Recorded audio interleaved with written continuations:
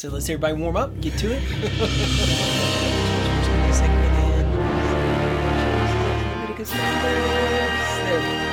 Thanks for tuning into Seeker. That's part of the thing. They're just so soft. We all hands on every show. Do you wash your dishes with palm olive? Wash dishes? I was like, girl. Dishwasher. Yes, I load the dishwasher. Yes, honey. I got this. What do you mean, got this? Of course you got this. Yeah, I mean, I was just saying I was going to do it. Yeah? Yeah, okay. Kids, please help me. But for realsies, where are we at? Which Matthew 21. Matthew 21. Verses 28 to 32. The parable Clouds. of the two sons. Is it cold in here, you guys? It is. A little bit. And you took your jacket off. Oh, Once we sorry. started getting preachy, you took your jacket off. Yeah. Are we recording right now? Right now? No. The parable of the two sons. What? Oh, Julie. We have never jumped a verse. That's never happened. Nobody's been so eager to read. I know, we stepped on each other. I think because we were planning on handing it right back to Daniel as soon as we got done. Well, yeah. All right. If I read the verse, I don't have to say anything smart. Julian, take Read. it. No, after you. But what do you think? A man had two sons, and he came to the first and said, Son, go work today in my vineyard. He answered and said, I will not. But afterward he regretted it and went. Then he came to the second and said, Likewise. And he answered and said, I go, sir. But he did not go. Which of the two did the will of his father? They said to him, The first. Jesus said to them, Assuredly I say to you, that tax collectors and harlots enter the kingdom of God before you. For John came to you in the way of righteousness, and you did not believe him, but tax collectors and harlots believed him, and when you saw it, you did not afterward relent and believe him. So this parable, I think, needs context. The context of this is the triumphal entry. Jesus comes into Jerusalem for the last time, and he's greeted by the crowd, right? He rides in on the donkey. They're laying the palm branches down. Children are singing hosannas. He goes up to the temple and he cleanses the temple, right? He drives out the money changers. Then we see him curse the fig tree. The barren fig tree gets cursed. And then in Matthew 21 and verse 23, Jesus comes into the temple.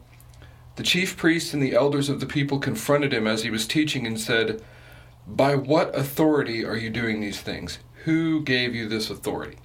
So Jesus is addressing that question, and he does it first by asking them about John. He says, John's baptism, where'd that come from? Come from heaven or come from men? And they say, we don't know. So this parable is in response to them saying, we don't know where John's baptism comes from. This is him teaching them about authority and about understanding when God is active, right? That's what he's teaching them here. Mm-hmm. Which is a really powerful lesson, because he's like, you guys still don't get it. You had John. He was here. He was the voice in the wilderness. He was making the crooked paths straight for me to walk. And you still don't understand. You still don't see what's going on. Because all these people that you look down on, that you think have no place in the kingdom, they got it. And they're going to get in line before you because you won't understand. So, like, how impactful is that for us? Yeah. Right. Right? When we have the complete revealed Word of God, we have the entirety of the Scripture, the whole inspired Word, and we are still hemming and hawing over, like quibbling over minor points or whatever. Right. Still not getting it. Still not seeing what the big picture is. What the overall message of the gospel, of the good news of Jesus. Like, that's what we have to grasp, and we have to understand where that comes from. And then we have to get after it like that first son did. Yeah. Yeah. I like how the first son, he answers, I will not. No. He's like, yeah, I could totally see that happening. But aren't we that first son all the time? You know, we read what we need to do. You know, we hear the message of what we're supposed to do, and we don't do it. Or we don't do it consistently, or we halfway do it. But, you know, the son that figures it out, you know, and realizes it, and then turns it around, and then goes and does it.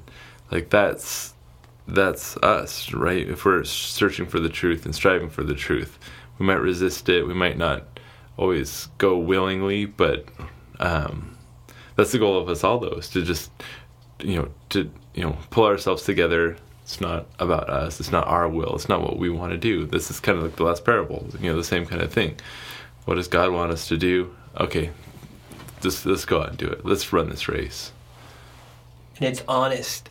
It's them being honest. Mm-hmm. You know, do you read these things and you want to follow? No, I don't, because selfishly it's about me. Right. But then it says they regretted it. Like you start getting this full picture of the gospel. You said it all perfectly. Mm-hmm. You know what Jesus has done for you. This story redeeming, and you go, oh, I do regret that. I messed up. Very forgiving father, loving fathers, like, come on home. But in many ways, I want to be this person, even though, the opening's not so good.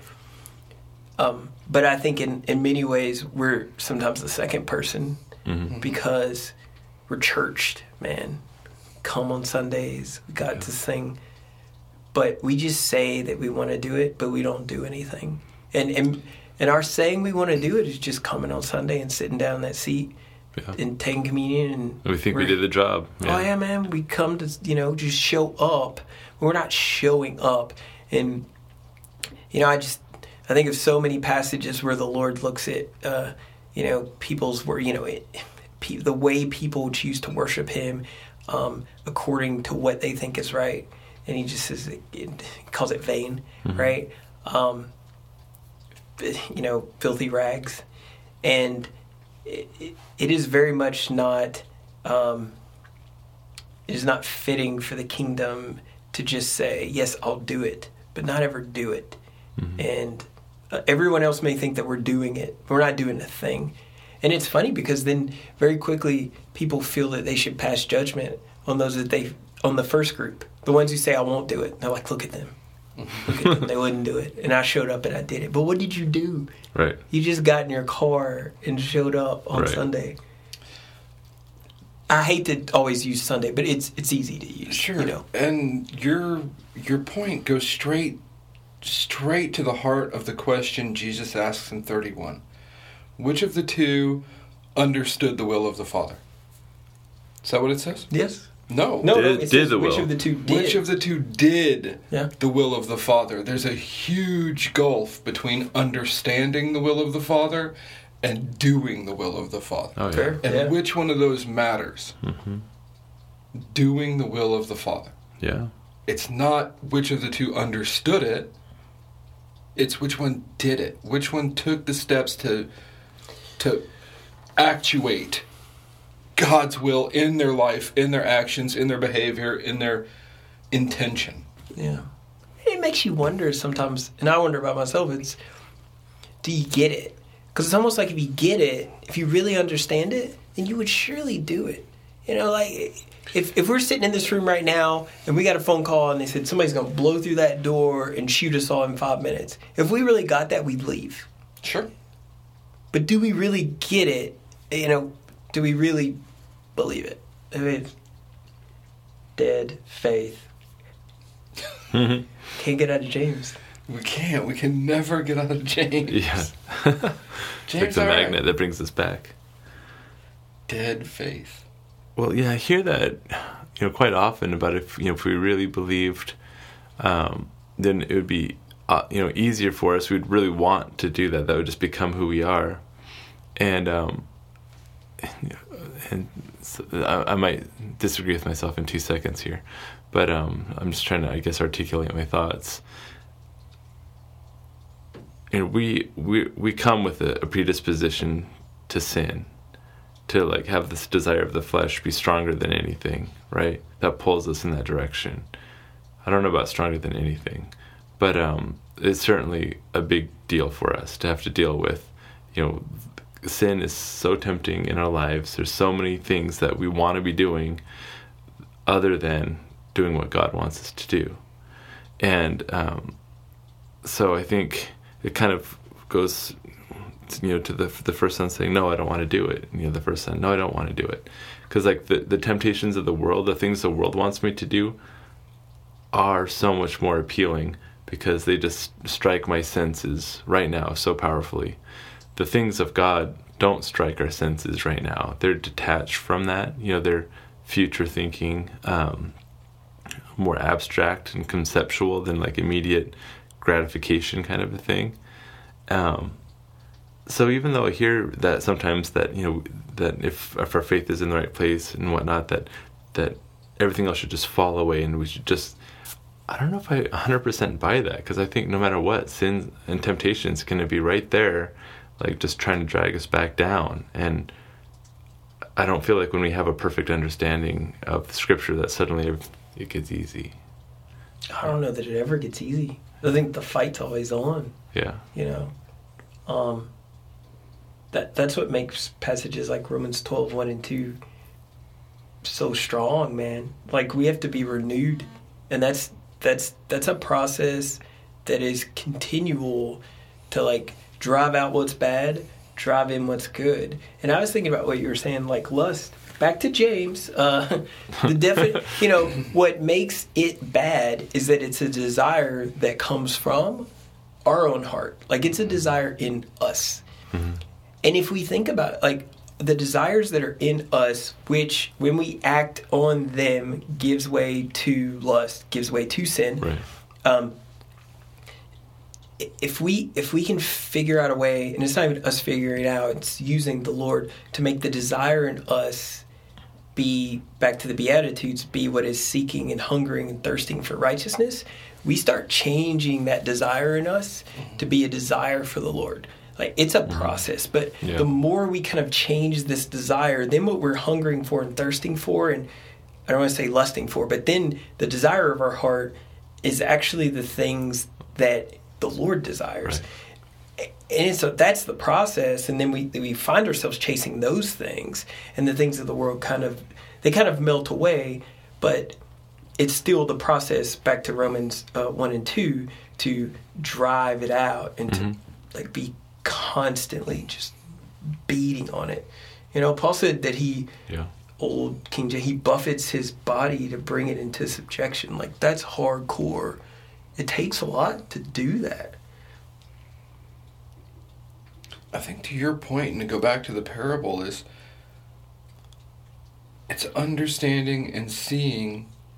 Jesus says in this parable, it's believing the way of righteousness. Right? That's why the tax collectors and harlots enter the kingdom before them, because they saw the way of righteousness, they relented of their old ways, and they believed it. And that belief turned them to do the will of the Father. So when you're talking about, it's not desire that's sinful, it's where that desire comes from. If it comes from us, it's not coming from God, that's sinful desire. If it comes from God, that's perfectly legitimate, and we should use that and work with it, because it just drives that fire even more. Because Jesus, long did he desire to eat, that's the Passover supper with his, that's desire, but it's legitimate desire from God. So it's understanding the way Jesus says John came to you in the way of righteousness. We need to also understand that way, that righteousness, and then believe it and act on it, so that we can do the will of the Father. And these things don't just come to us. I think it's a very valid point. Like, we don't just know. Like, that's the point of, like, what we're doing now, and what we're urged to do is, like, like search the scriptures and keep reading and keep studying, because we don't just know, but it's in here. And you know, faith comes from hearing, and hearing from the Word of God. Like, the more we read this and we study and we dig in, then it's like we begin to turn and change, and but not to study for the sake of knowledge, right? No. But to study for the sake of like figuring out how to open our hearts the right way. Absolutely. Because that's kind of what this, the people were from the establishment. This is the second group of people. They're establishment people, and they couldn't seem to get their arms around it, right? Whereas, the harlots and the tax collectors, they're the non-established, religious community. They just see it and they get Jesus. They see, like, with their hearts what's going on with the story. And so they just jump in with it. They don't overthink it, right? And we have a tendency to fall in that overthink it trap, right? So that's all I say is when we study it, just the knowledge for the sake of knowledge isn't going to do anything. I've been talking to some guys recently who the impression I get from them is like they seem to think that the Holy Spirit is sort of guiding them as to like where they're going to go and have lunch today. Like that's some sort of faith trigger. Well, that's not. And it's difficult for me to understand that because, like you said, faith comes by hearing, and hearing by the Word of God. That's how we understand the will of God is through Scripture. It's not feeling the Holy Spirit guiding me to this burger joint instead of that pizza joint. The Holy Spirit does not care about where I have lunch. Yeah. The Holy Spirit cares about me doing the will of God the Father. Right. That's what the whole plan is. And the only way I know that is through Scripture. Right. It's not some magical revelation. It's not what my heart thinks it should be. It's what are the words on the page telling me to do. Right. Yeah. And so you hear God's will and you say, I will do it or I won't do it. And then you have to act on that. Yes. One way or another. And that's the key. Yeah. That's the crux of the problem right there. Yeah. And that's where it gets hard, because it's not only do you have to actually do it, but I mean, it's not on a Saturday you'd probably rather be doing something else than knocking on someone's door, or whatever, right? Yeah. I mean, that's. But the more you read these pages, because if you were the one who said no, then the reaction should be, well, let me figure out if it's really true. Yeah. But the more you read, all it says to you, surrender. It says to you, let go. Like, you can't do what you want to do. You gotta let go. And I mean, that's part of the heart that you have to have. And these people, I mean, these tax collectors, these harlots, willing to let go to enter the kingdom of heaven. And that's what it takes.